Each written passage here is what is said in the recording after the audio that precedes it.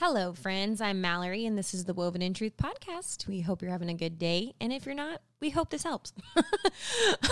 This podcast is a platform for women to get some helpful, meaningful, spiritual content from other women, just in order to inspire us, empower us, and just connect with each other. And all of that is why I'm so excited about today's conversation, because I just feel like it's so in line with our values and our mission, even as a platform. I'm just really excited about our guest and her new book.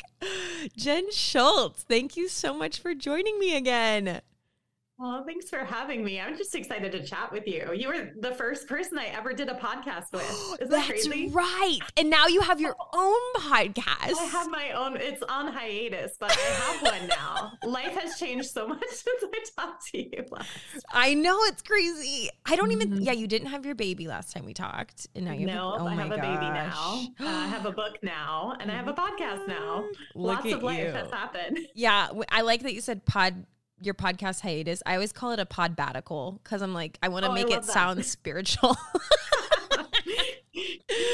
I'm sure there's another word for it, but I like that one. Yeah. Well, we both, I get it. You know, you gotta pick a direction here and there. And you have a new book. That's huge. I'm so excited for you. Thank you. It's so God every step of the way. But I don't even know if I have time to get into that, but it's just amazing. Oh God my did gosh. So much to make it happen. It's so good. Like, I'm not kidding. I've always said this. I said this last time you were on, like, you're a brilliant writer. You can articulate things so well. And, I can just tell you're a deeply spiritual woman. Like, I just love you. And, I'm excited about this book, and I'm excited for this conversation, just to kind of, even our listeners that maybe don't have it or haven't heard about it yet, just to get a little bit of a taste and some interest, because I feel like this topic is so relevant and helpful. And like I said, completely in line with everything we try to do at Woven in Truth. Like I said, I'm excited. I don't even think I've told everyone the title yet. It's called She's Not Your Enemy. And then, what has this season been like for you? I know you said it's been a lot and a lot's different, but what's it been like? What has it been like? I think it's everything I expected and nothing I expected. Like life. Life, the book coming out, like I worked so hard to get to this place where I would be able to write a book. I got the contract. That was amazing. I found out I was pregnant a couple months later, or a couple weeks after that. And I was like, okay, God, take the wheel.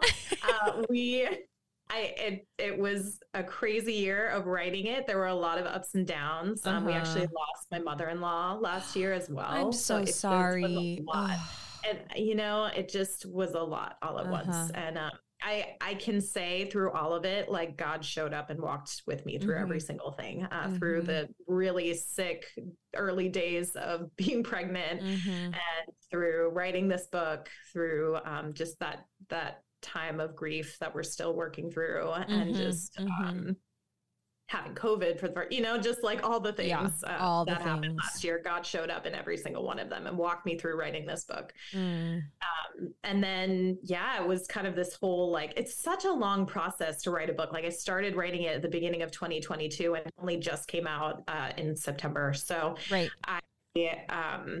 it's, you write it, then you edit it, then I was working with a publisher to edit it, and getting ready to launch it. And now I'm kind of in this weird place of, like, it's launched, it's out there, and I'm still talking about it and I'm still sharing about it, but I'm also like, what comes next? Like, what do I do now? I want to write another book. I'm hoping that happens. But I'm still very much in the process of this book. So it's just kind of a weird place. I'm like, what's next, God? And he's like, no, you need to be right here, right now.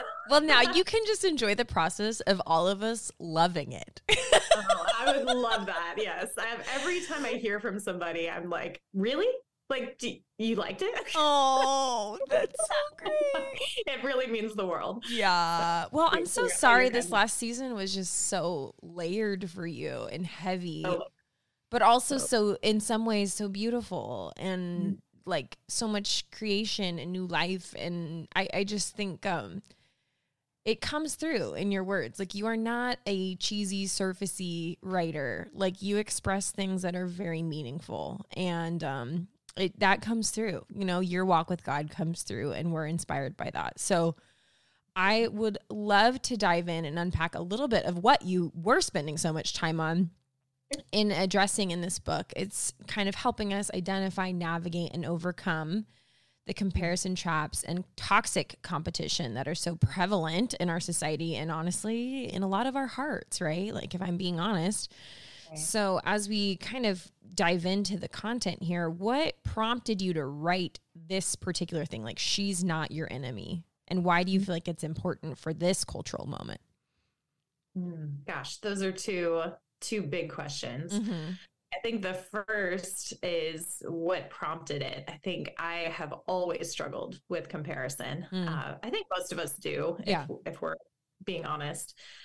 But I was kind of frustrated with the whole, like, just get over it kind of mentality that we approach it with. Right. Like stop. Just stop doing it. Just, comparison is the thief of joy. Well, just stop doing it and then you'll be happy. Yeah. I got frustrated with that. I was like, there's so much more here. And I think a lot of my writing within the past couple of years has been focused on just being shame-free with God. Yes. And I think there was a lot of shame built around it. Like, am I still stuck in this? Why can't I let this go? Mm-hmm. And there's more to this than just stop.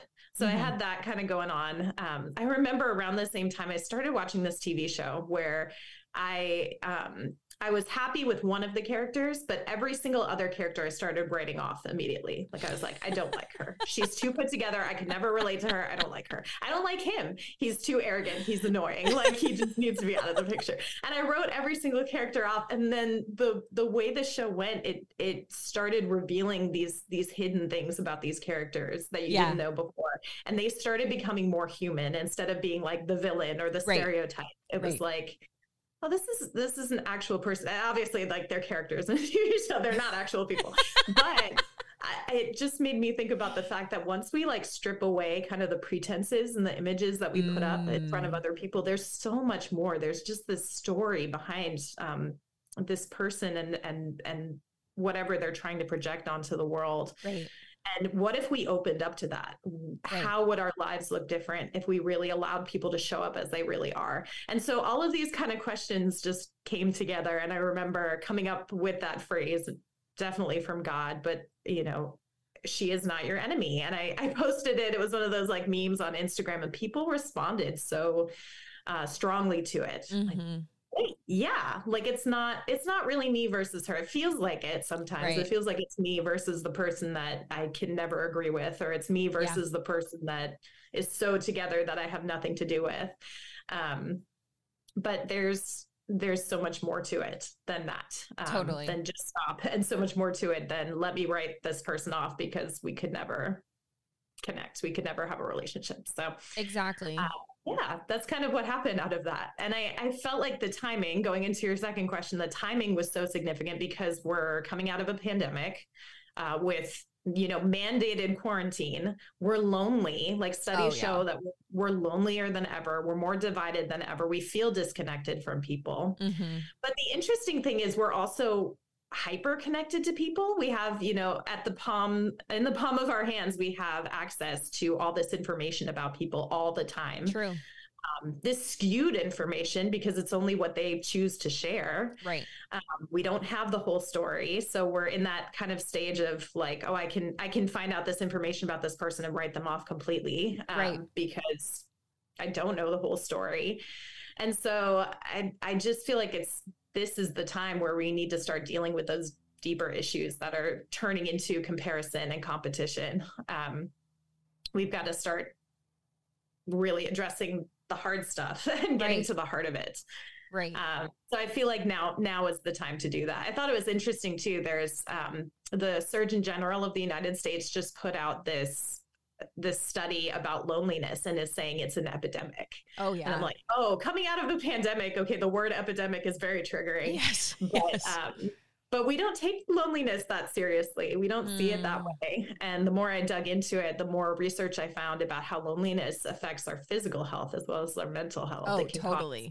early death. It can cause strokes and heart attacks and all kinds of things, but we don't take it very seriously. And just all of it came together. Sorry, I'm going on and on, but all of it came together. And I was like, this is the devil. Like, this is exactly what he wants. He wants us in this place. He wants us isolated. He wants us lonely and fearful and at odds with each other, because it's so much easier for him to take us out that way. So all of it, I know it's a lot, but all of it kind of came together. No, that's perfect. And it makes sense. And I think that is what happens when you're following the Spirit. Like, everything starts coming together, and it's like, this is all connected. This isn't out of God's control or out of his plan. And like, he doesn't have answers for this. He does, right? There's a spiritual battle that's happening. And I think it can be easy to get fixated on all the different symptoms. And that's why I'm glad you're taking the time to help us kind of dig in a little bit and explore, even within ourselves and our own souls, like what can we do to help ourselves, to help our community, to help our relationships, and how can we posture ourselves in a way that we are welcoming whatever God's truth is speaking into all of this confusion and lies. And like you said, because I also like that you said something about comparison, because I used to hear that too, like, comparison's the joy, don't do it. But it's like, okay, but like, I think as humans, part of us are created to do that, because like, that's how we learn to like exist in a society. Like, you start looking around and going, oh, nobody else is like wearing their pants on their head. Okay, I guess I wear my pants on my head. Well, it's interesting too. We do it naturally and instinctively. Right. I'm like, why is this thing that I do naturally and instinctively, I just have to get rid of, and I just have to stop doing? There's so much more to it. Exactly. Right? So once I dig into it, there's actually research that was done in the 60s that talks about comparison is actually healthy. There's healthy aspects to it. They help us to figure out where we belong and who our people are and who our people are not. That's an important thing. It helps us to figure out what we have to contribute and what other people have to contribute to us. And it helps us to even find motivation and encouragement. There are definitely healthy aspects to comparison. Right. And so instead of just writing it off and saying, we're done with that, we're not doing that anymore. If we can understand it better, it can actually serve us well instead of, it becoming this toxic thing. There is a line at which you go from being healthy in your comparison to being unhealthy. Exactly. And that's what you help us see in the book. And I think that's what's so helpful, is because, like you said, when we're just like, well, don't do it. It's like, but wait, like, there's so many aspects of that. Like, the women I surround myself, I do compare myself to in sometimes healthy ways. Cause I'm like, this woman has strengths that I don't have, that I aspire to, or characteristics that I'd like to grow in like a healthy way. Not like, cause I know I have different strengths and I have different gifts than her. So I love that you kind of like address that nuance, but then also talk about that if we're not careful though, there are a lot of traps that I feel like Satan uses to get us stuck, to divide us, and to fracture what is already fractured, So I love it. And I think you're right. Like, we all, so if she's not our enemy, like this, hypothetical woman, we all know who is, right? 1 Peter 5:8, be alert and of sober mind. Your enemy, the devil, prowls around like a roaring lion looking for someone to devour. Why do you think it's so easy though for us to make other women the enemy, like in particular? Like, what is it? What do you think about that?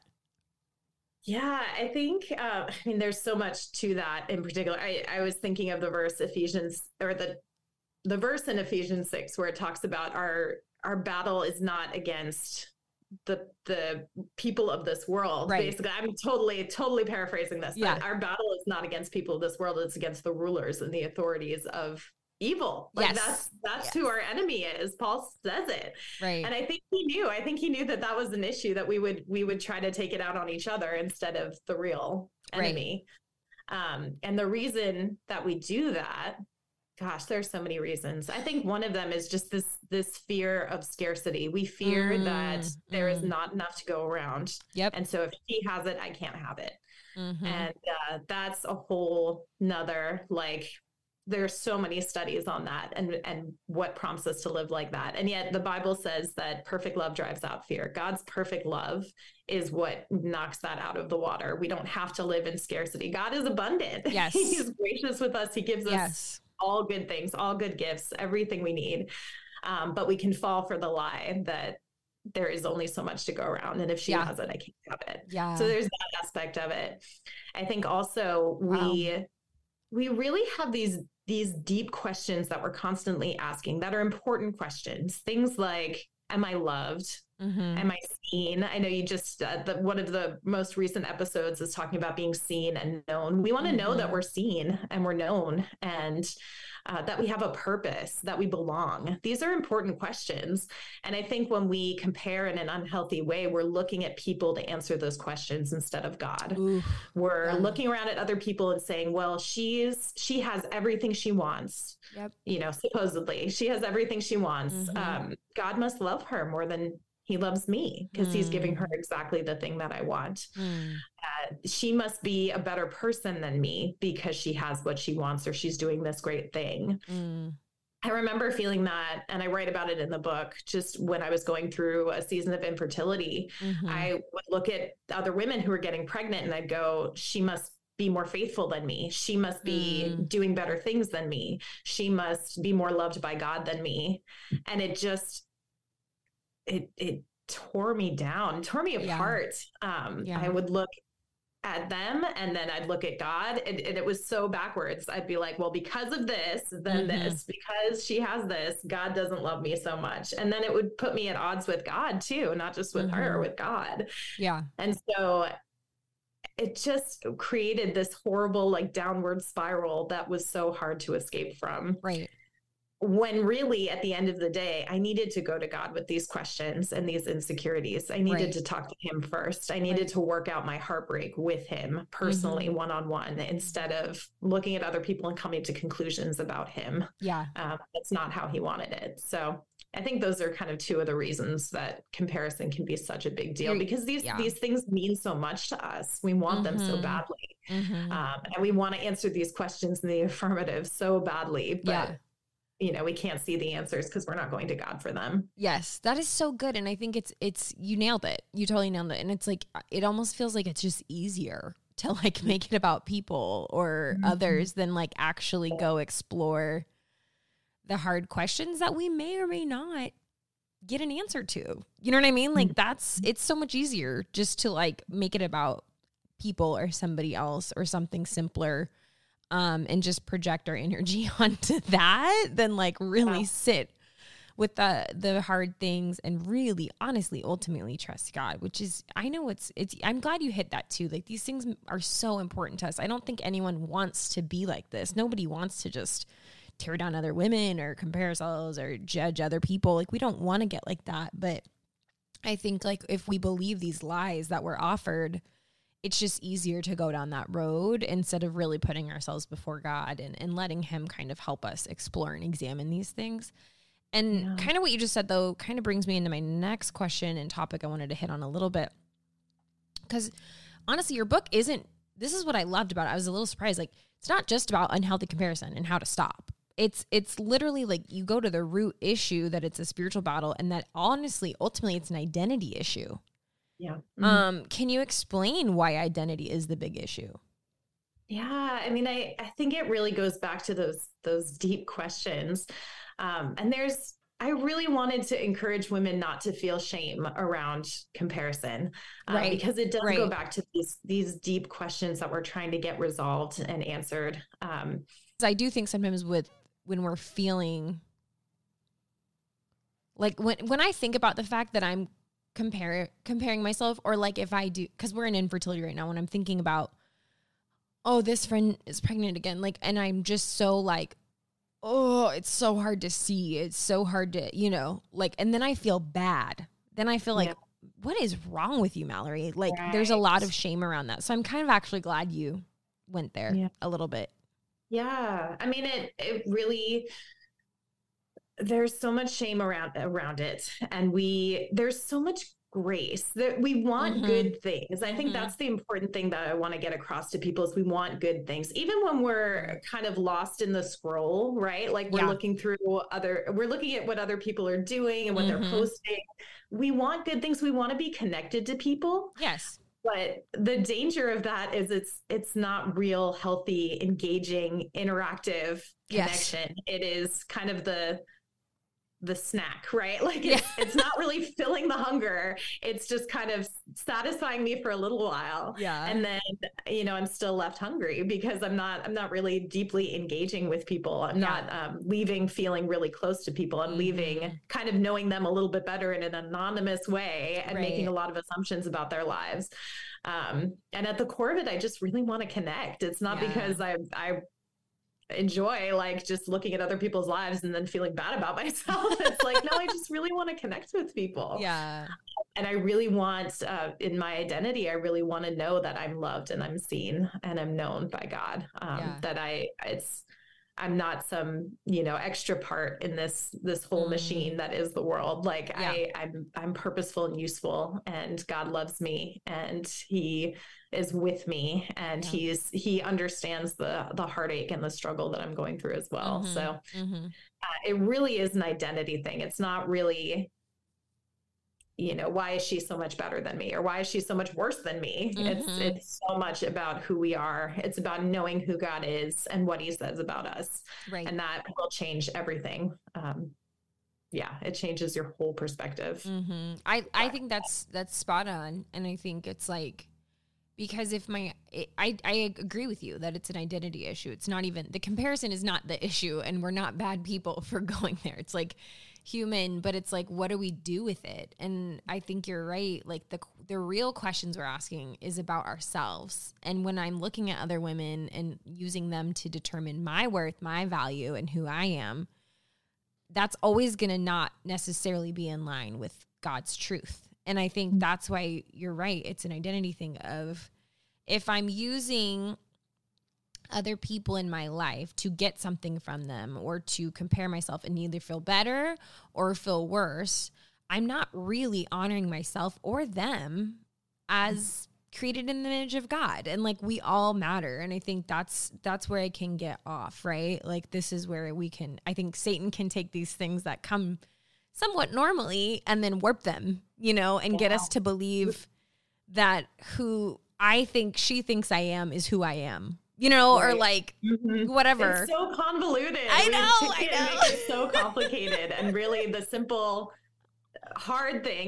but hard thing is to take it to God and let me work it out with him. I love that. Simple but hard. There's always grace there. It's simple, but it's hard. And there's always so much more grace than you were expecting. Yeah. So a lot of this book, I keep going back to just good theology. If we can get our perspective of God on straight and who he is, what he says about us, the promises that he makes and fulfills in our lives, it just shifts your whole perspective of how you look at everything else. Instead of going to other people, you're going to God first. And you're rooting yourself completely in your identity in him. So I love that. It makes all the difference. That's what we do. We kind of start every chapter that way, is, you know, let's talk about God first. Let's not make it about this issue with this woman. Let's start with God and the real questions that we're asking and the real answers that God gives us. So it makes me think of that. I love this quote in your book. It says, our view of God, who he is and he says we are, makes all the difference in how we interact with those around us. I think that's really true. It's really true. If we don't start there with that relationship, the most important relationship, it affects all of our other relationships. I also like that you talked about scarcity a little bit, which, whoa, that's huge. I've dug into the kind of scarcity versus growth mindset stuff. And I see why God cares so much about our minds, right? And where we set our minds, because it can change everything and take us in directions that we do actually not want to go. You also address the lie of inadequacy in your book. That's kind of a recurring thing too. Can you unpack that a little bit? What is the lie of inadequacy? For me, we'll look at other people around and we'll see just how much I lack as compared to them, whether it's what they have or who they are. I think I would always walk into a room and feel like, how do I make myself fit? How do I make myself belong? How can I, not feel like the only one who does not fit or belong in this situation right now? And that there's so much rooted in that. Like I share a story in the book about how when I was younger, this girl said in front of a bunch of friends, like, oh, Jen, you're so weird. And it's so silly. Like, I'm like, I call my kids weird. Like we're, it wasn't what she said. It really had nothing to do with that, but it had everything to do with feeling like you don't belong. Yeah. Everybody else knows it and can see it. And that's embarrassing. How embarrassing for you that you didn't know how unusual you are and how odd you are. And I went through life kind of holding on to that moment thinking, I'm the weird one. I'm the odd one out. Like I don't function the same way normal human beings do. Like I'm just the weird one. And I would go into every situation trying to overcompensate for that or trying to hide, just feeling like I'm not enough and I can't let anybody else know it. Right. And so it just leads to this lifestyle of making yourself small, feeling trapped, putting up a mask. Right. When I was just longing to be free and be myself and have that be okay. So that was kind of where inadequacy fit in, was just, I don't measure up to other people. What does that say about God? And what does that say about me and God? And what does that say about me and other people? I definitely got lost in that. And my desire with this book was to help women who have also felt that kind of shame, that feeling of inadequacy, and that fear of anybody finding out that they're inadequate, like they feel. And, just all of that. I hated that for myself. And I hate that for other women who are just trapped in that, feel like they have to put on a mask or, do a million things to be able to prove themselves. It's no way to live. And that's not what God had in mind for us at all. So. And it's just so sad when you do see this. I mean, I'm pretty lucky now. I'm not around a lot of women that are like tear down kind of women, but I have been at different times in my life. And that's a really hard thing. 'Cause and I think that comes though, like when I can like change my lens, I'm a little older now. So I'm out of like some of that teenage drama and stuff, but it's like to look at it and go, oh my gosh, like where that was probably coming from is that feeling of inadequacy, which I hope, and if I ever did this to anyone, please let me know so I can apologize. But like, I hope I don't actually tear down people to make myself feel better to them. But I know that comes in my head and in my heart and has at different times in my life because I'm trying to say, well, I'm not the only one that's inadequate. Like everyone, and then I try to look for the bad instead of honoring the good, not just in me, but also in others. And then I can't really let them just be who they are and let myself be who I am. I appreciate that thing you shared. It made me think of this kind of funny story where recently, luckily I embarrass myself all the time. So now I'm just used to it. So it has to be really bad for me to like actually get thrown off of embarrassment. 'Cause I'm just really quirky. You know what I mean? Like I'm a magnet for like embarrassing things to happen, that now it has to be like level 7 for me to even like blink. Okay. So we did this huge church service and, they had me MC it, and it was at this like really cool concert hall. And I was so excited. It was like so fun. I got a new blazer. It was like blush. I was like just thriving. I'm looking for a good blush blazer. Oh girl, I'll send you mine. I don't think I've worn it since. So yeah. Anyways, power jacket. That's what happens with those statement pieces. You're like, geez, now I wear it. I don't know what to do next. So then I'm up there and I like got into it. Right. I'm like, kind of working the crowd, whatever. And I'm like, oh, this is awesome. Like making funny jokes, whatever. And then I get off the stage. So there's like over 1,000 people there. And I like sit in my seat for a second in the front row with my husband. And then I'm like, oh, I got to take my kid to the kid class. So I get up from the front row and I walk through the entire like crowd while the next speaker's up. They're doing the welcome, whatever.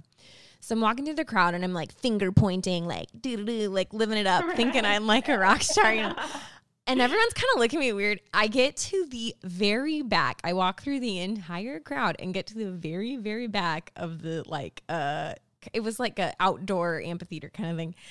And this woman is chasing me down and she stops me. She goes, Mallory, you have gum and paper stuck to your butt.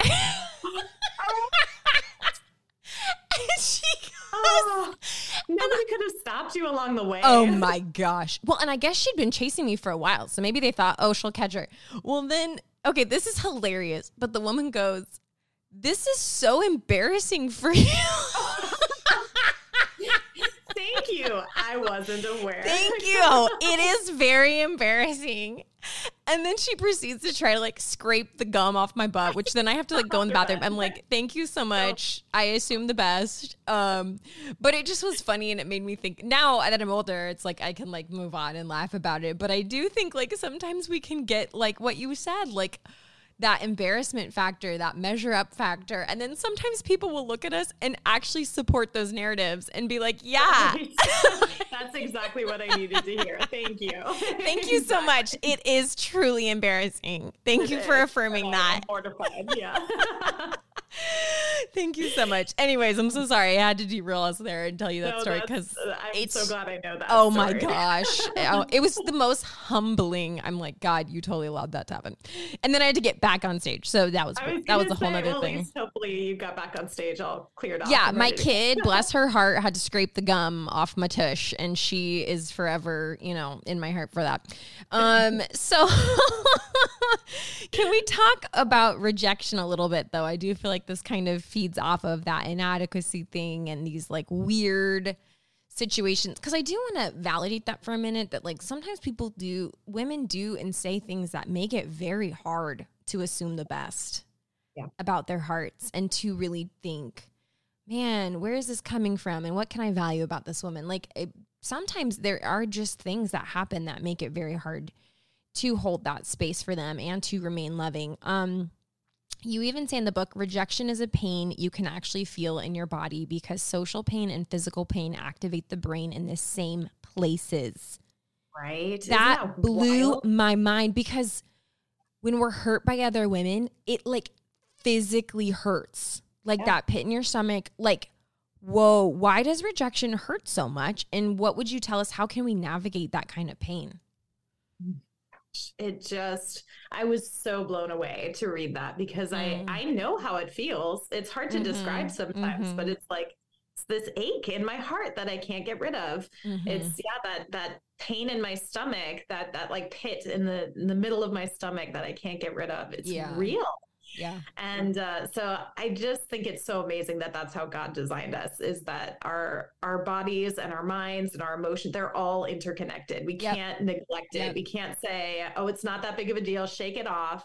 It's real. And it meant something to us. And there's more there that we probably need to dig into and explore.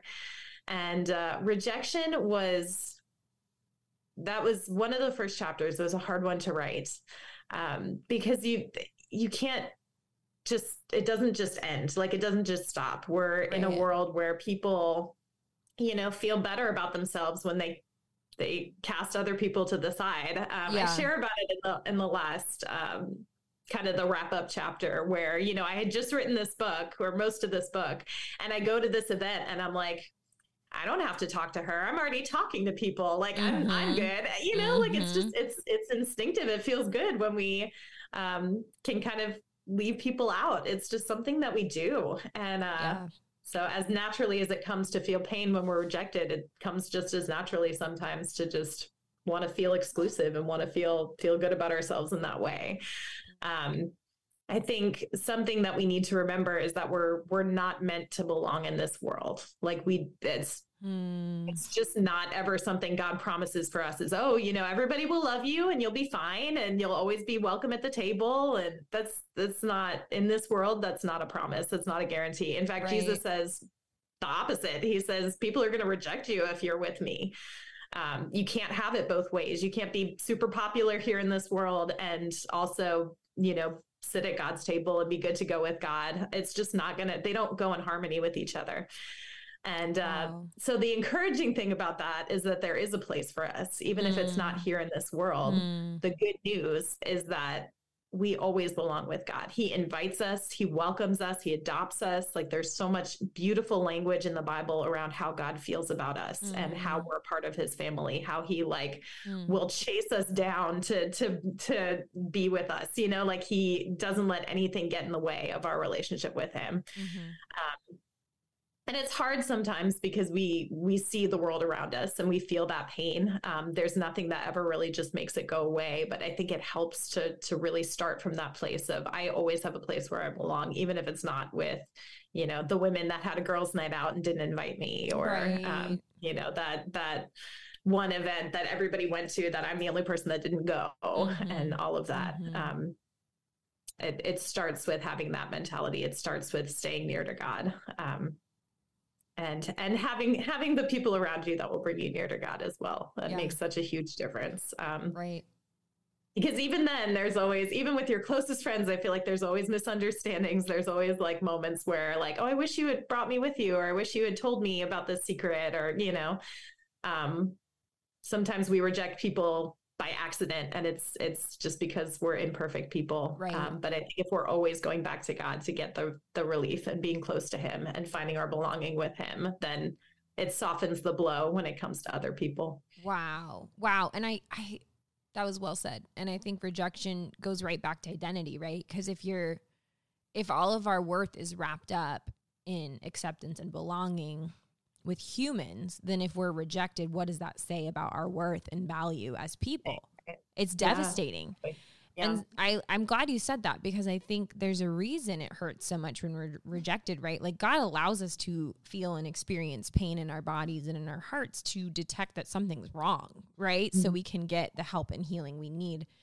And I think that is a very real, very painful experience, rejection in general. But it's like, I think it identifies that we have such a huge need to belong. And I think you're right. This core need we have to belong is put there by God, our creator, right? But it's like, there's never going to be an amount of belonging in this world that will actually fill that hole, right? It's this eternal, deeper, meaningful belonging that we want, because we don't want to just be in community. We want to be a part of something meaningful. And I think that's what we're offered through God, but also through spiritual community. Like, we're designed to be relational for a reason, but we can't.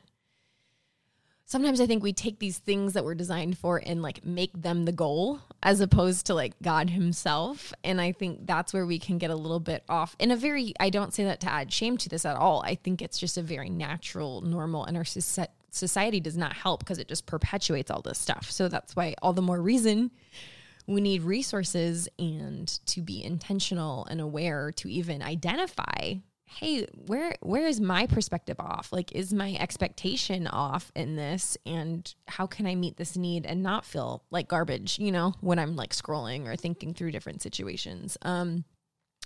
Yeah, so much of this it's good desires that we have, and God wants to fill those desires with good things, but we don't necessarily go to him to fill them. So it's exactly what you said. And that's what I'm hoping that people will get out of this book is, there's no shame here because you want something good. Right. And there isn't even any shame in like how you go about getting it. It's just, let's bring it back. Let's bring it back to the one that can actually answer those questions for us in a meaningful and lasting way. Right. Oh, that's so cool. Well, I've kind of hinted to this earlier, but some people listening have women in their lives that really, really, really feel like the enemy. Absolutely. You know what I mean? Like, maybe there's been things done that are very harmful, hurtful, direct, like statements that have been made. Like, it's not even assumptions. It's like, okay, this person has issues with me. How can we, what would you say to, like, how can we nurture more empathy and compassion to women that we may have labeled as our enemies, especially if they have inflicted like very legitimate wounds? Like, what would you recommend?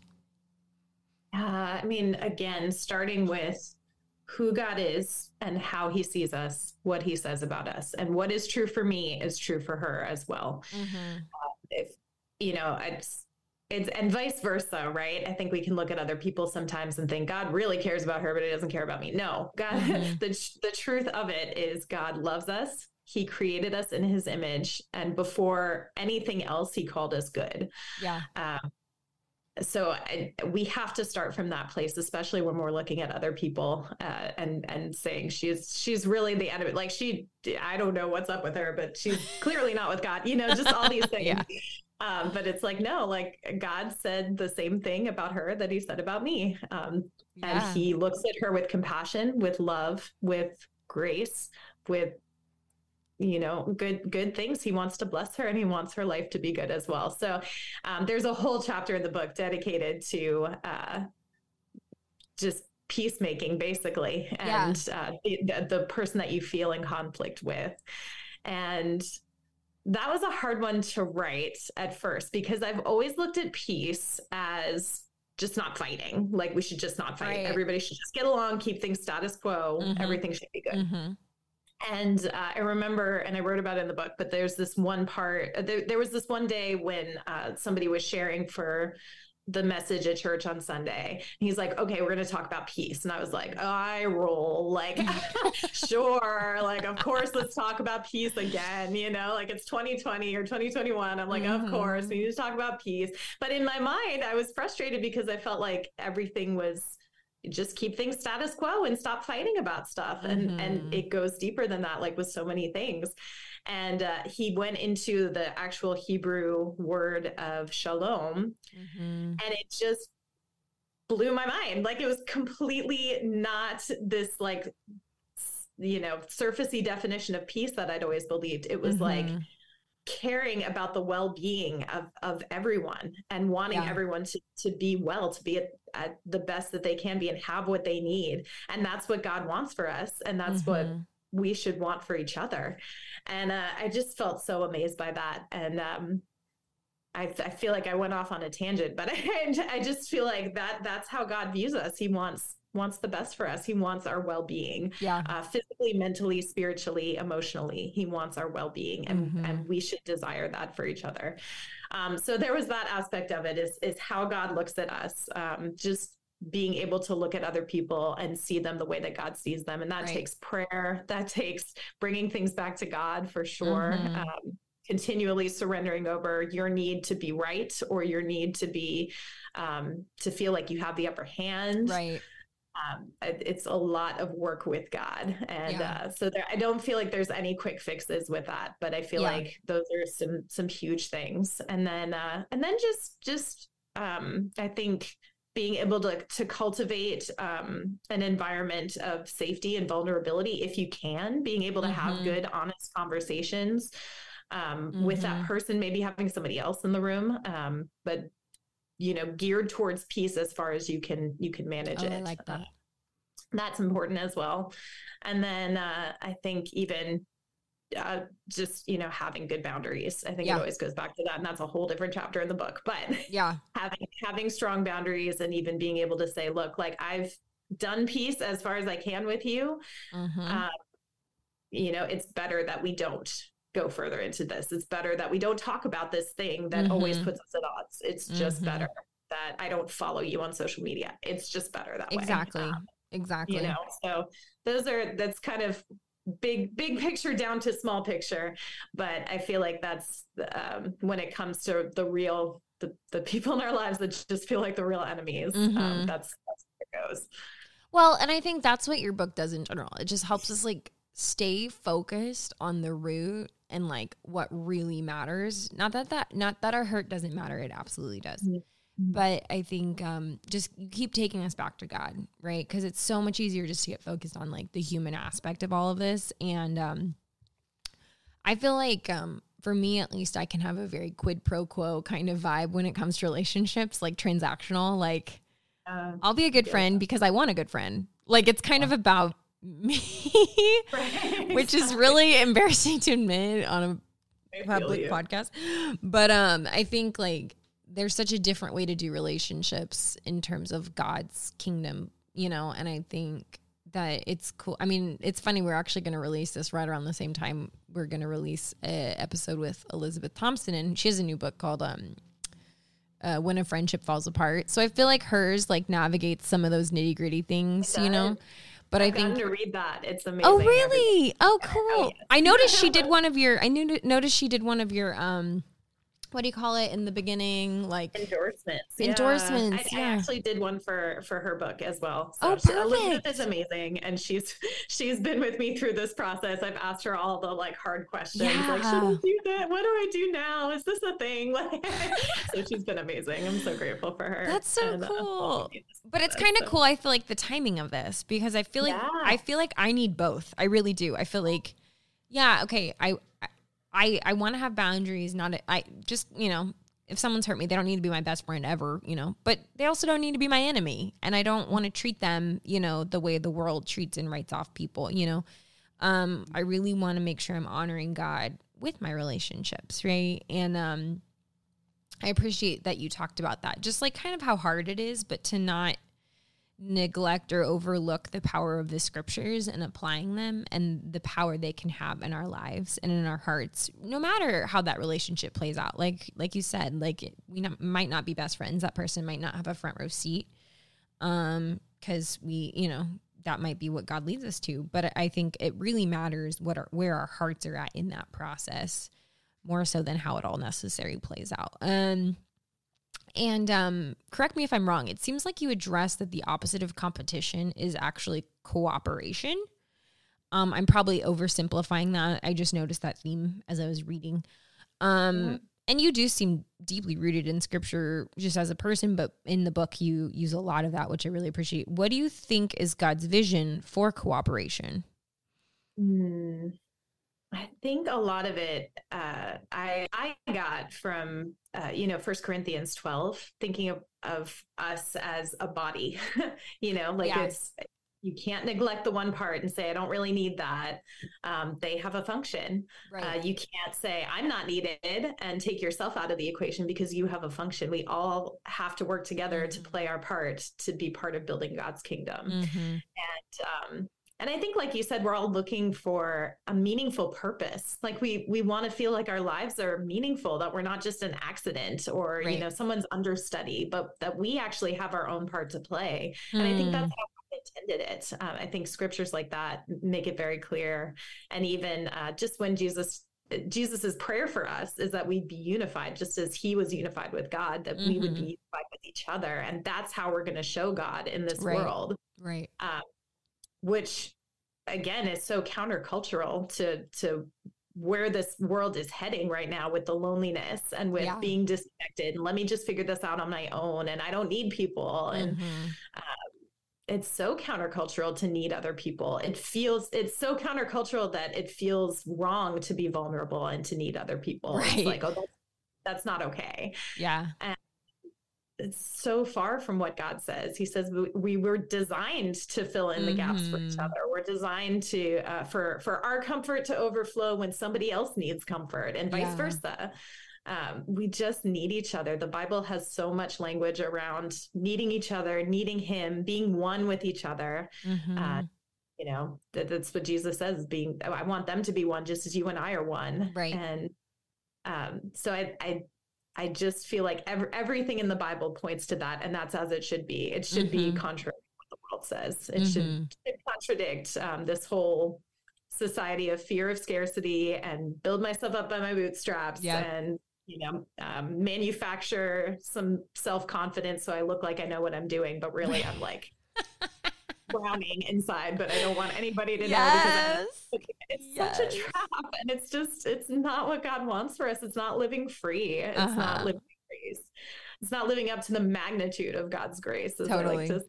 I just feel like there's so much more there that we don't get to experience when we're so consumed with how much we lack and how much people around us have and what they're doing with their lives and how important they are, it holds us back so much, and it keeps us from living up to our full potential and who God wants us to be. So I cannot say it enough. I'm like, let's deal with these issues. Let's get our insecurities out of the way so we can live fully the way that God intended us to. Oh, totally. And I mean, as women, we need each other, like 100%. I have no qualms saying that. Like we need God first and foremost, but I'm like, I feel like, not in a down, like I'm not trying to degrade myself, but I feel like a lot of who I am is just because of the women around me. I feel like the support, the love, the community, but even their strengths, their resource sharing that we have, like as women, like I am so grateful. And that's part of why I wanted to even start this podcast, because I feel like even geographically where I'm at, I just have so many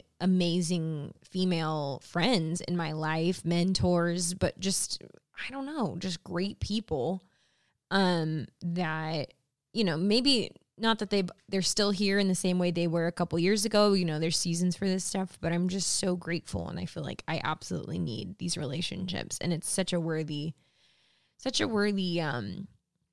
task to make sure that I am bringing my best, most spiritual self to show up in these spaces, you know? Your last chapter is titled Embrace the Ongoing Process. Are there any practicals that we can focus on to posture ourselves in a way that honors God as we move forward in our interpersonal relationships with one another? Yeah, I felt like I had to end with that because I was like, it's not like this book is going to fix you. What?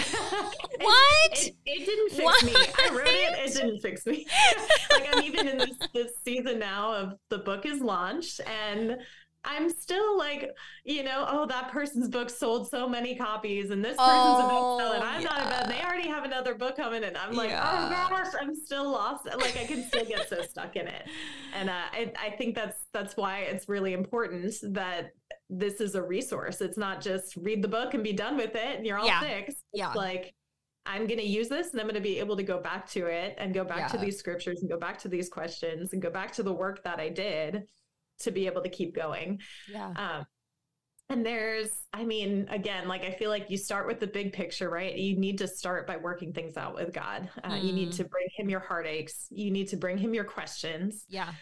And you need to find answers in the scriptures and pray and surrender. And that's not like an easy, like snap, fix it kind of process. That's an ongoing, like daily, sometimes minute by minute process of like, God, I'm feeling insecure about this book. I'm feeling insecure about where it's going and what's happening. I'm going to keep handing it to you. Yep. I'm going to keep trusting you're going to do what you said you were going to do. I'm going to keep remembering what you've already done to make this happen and just slowly building up the positive thinking because there's so much to that, even just how the more we let ourselves think negatively, the more our brains kind of adapt to that. And then we just go to those thoughts naturally. But the opposite is true too. The more we fill our minds up with truth, the more we fill our minds up with scripture. And we have this attack plan and this process of working things out with God, the stronger and more resilient our minds become too. But that's a whole different book and podcast for another time.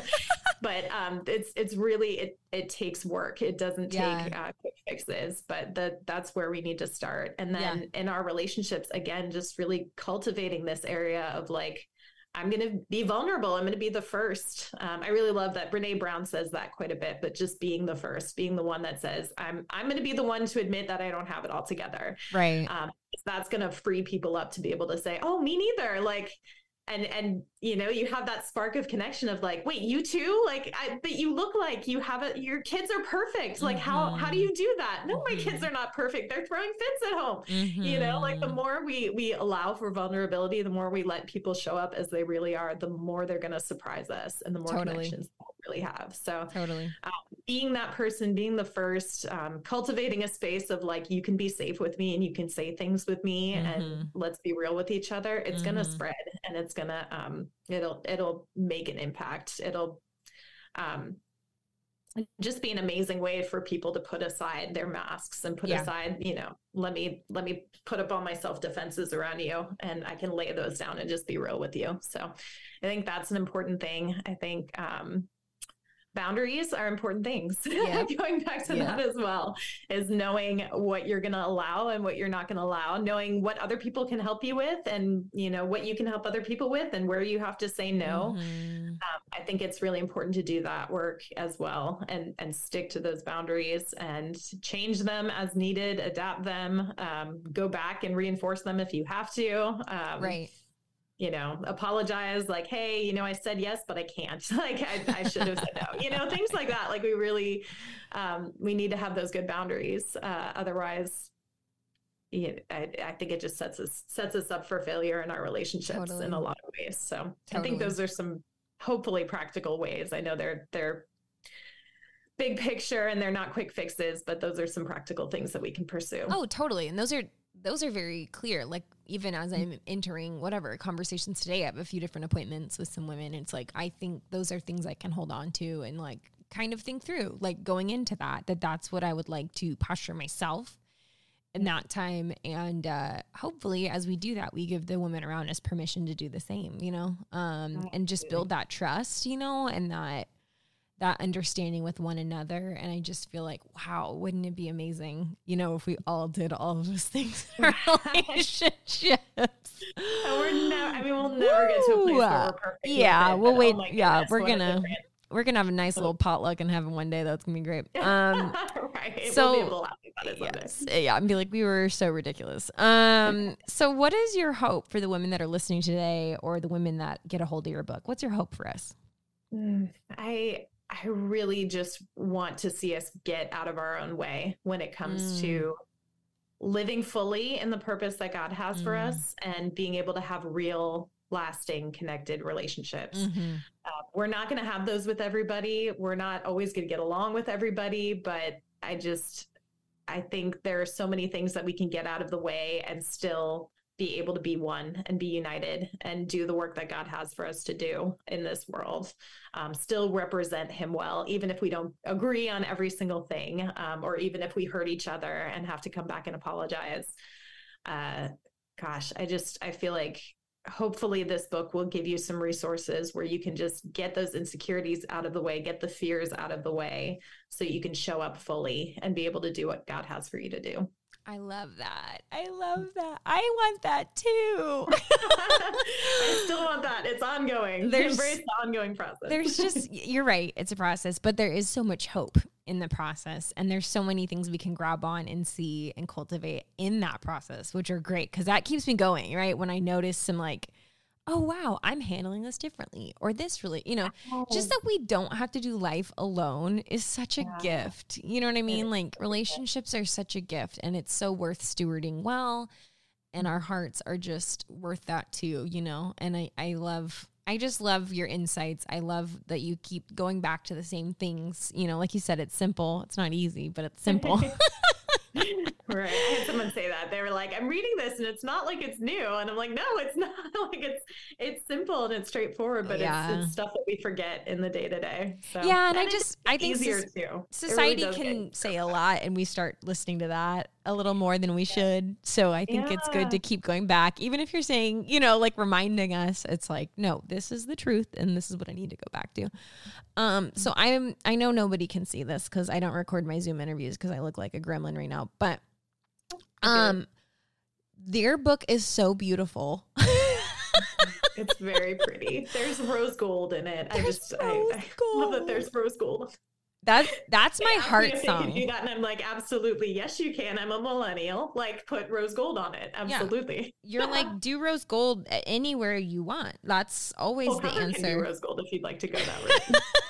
It's just like this, like beaming, like so shiny. You can't even look at it. I want people to get a hold of it. Where can people buy your book? Oh gosh, all the places all online. The places. Amazon, Barnes & Noble, christianbook.com. I think at least currently that's where it's at its lowest price. But oh wow, okay. Yeah, I'm hoping, I mean, absolutely buy the Kindle version or whatever version you prefer. I'm hoping people get the actual copy of the book and just make a mess of it. Like highlight, underline, there are journaling pages, there's guided questions, just fill that thing up so you can keep going back to it as a resource. And the cool thing too is it's funny. I hate promoting this aspect of it because I don't like to watch videos of myself, but there's actually videos that go with the book. I love them. Your QR codes. I love them. My QR code, and you take the picture and you get all access to all the fun stuff, some extra stories you might not have heard, you know, all kinds of things. So, and anyway, I love it because any way that you learn, you'll be able to learn hopefully from this book. If you're like more of a visual person, you got that going on, you got the book, you got questions, all kinds of things. And people could do this in community, right? Like you could do it with a group of women and go through it. I think that's awesome. There are many groups doing it right now, and it's so encouraging. I got a picture from the group in Vancouver, Canada. They're doing it right now. There's another group in Ontario. There's Virginia Beach, all over. This is well suited to be a group study. So if you're looking for something to do, this is a good way to go. I love it. I love it. Well, thank you so much. We will put links for that in the show notes if you guys want to hop on and impulse buy it right now. I think it's great, and I think you're great. So thank you so much, Jen, for your time, your insights, and your book. I'm really grateful. Thank you. Thanks, Mallory. Of course. And everybody who listened, thank you for your time today. We hope you always feel some sisterhood, some solidarity, and some support when you listen. I just want to wrap up with a scripture, Romans 5:3-5, the Passion Version, of course, because it's my jam. It says, even in times of trouble, we have a joyful confidence, knowing that our pressures will develop in us patient endurance. And patient endurance will refine our character, and proven character leads us back to hope. And this hope is not a disappointing fantasy because we can now experience the endless love of God cascading into our hearts through the Holy Spirit who lives in us. So that's my hope for you, as just to experience the endless, perfect love of God in your heart today and always. Thanks again for listening. We'll catch you next time on Woven in Truth.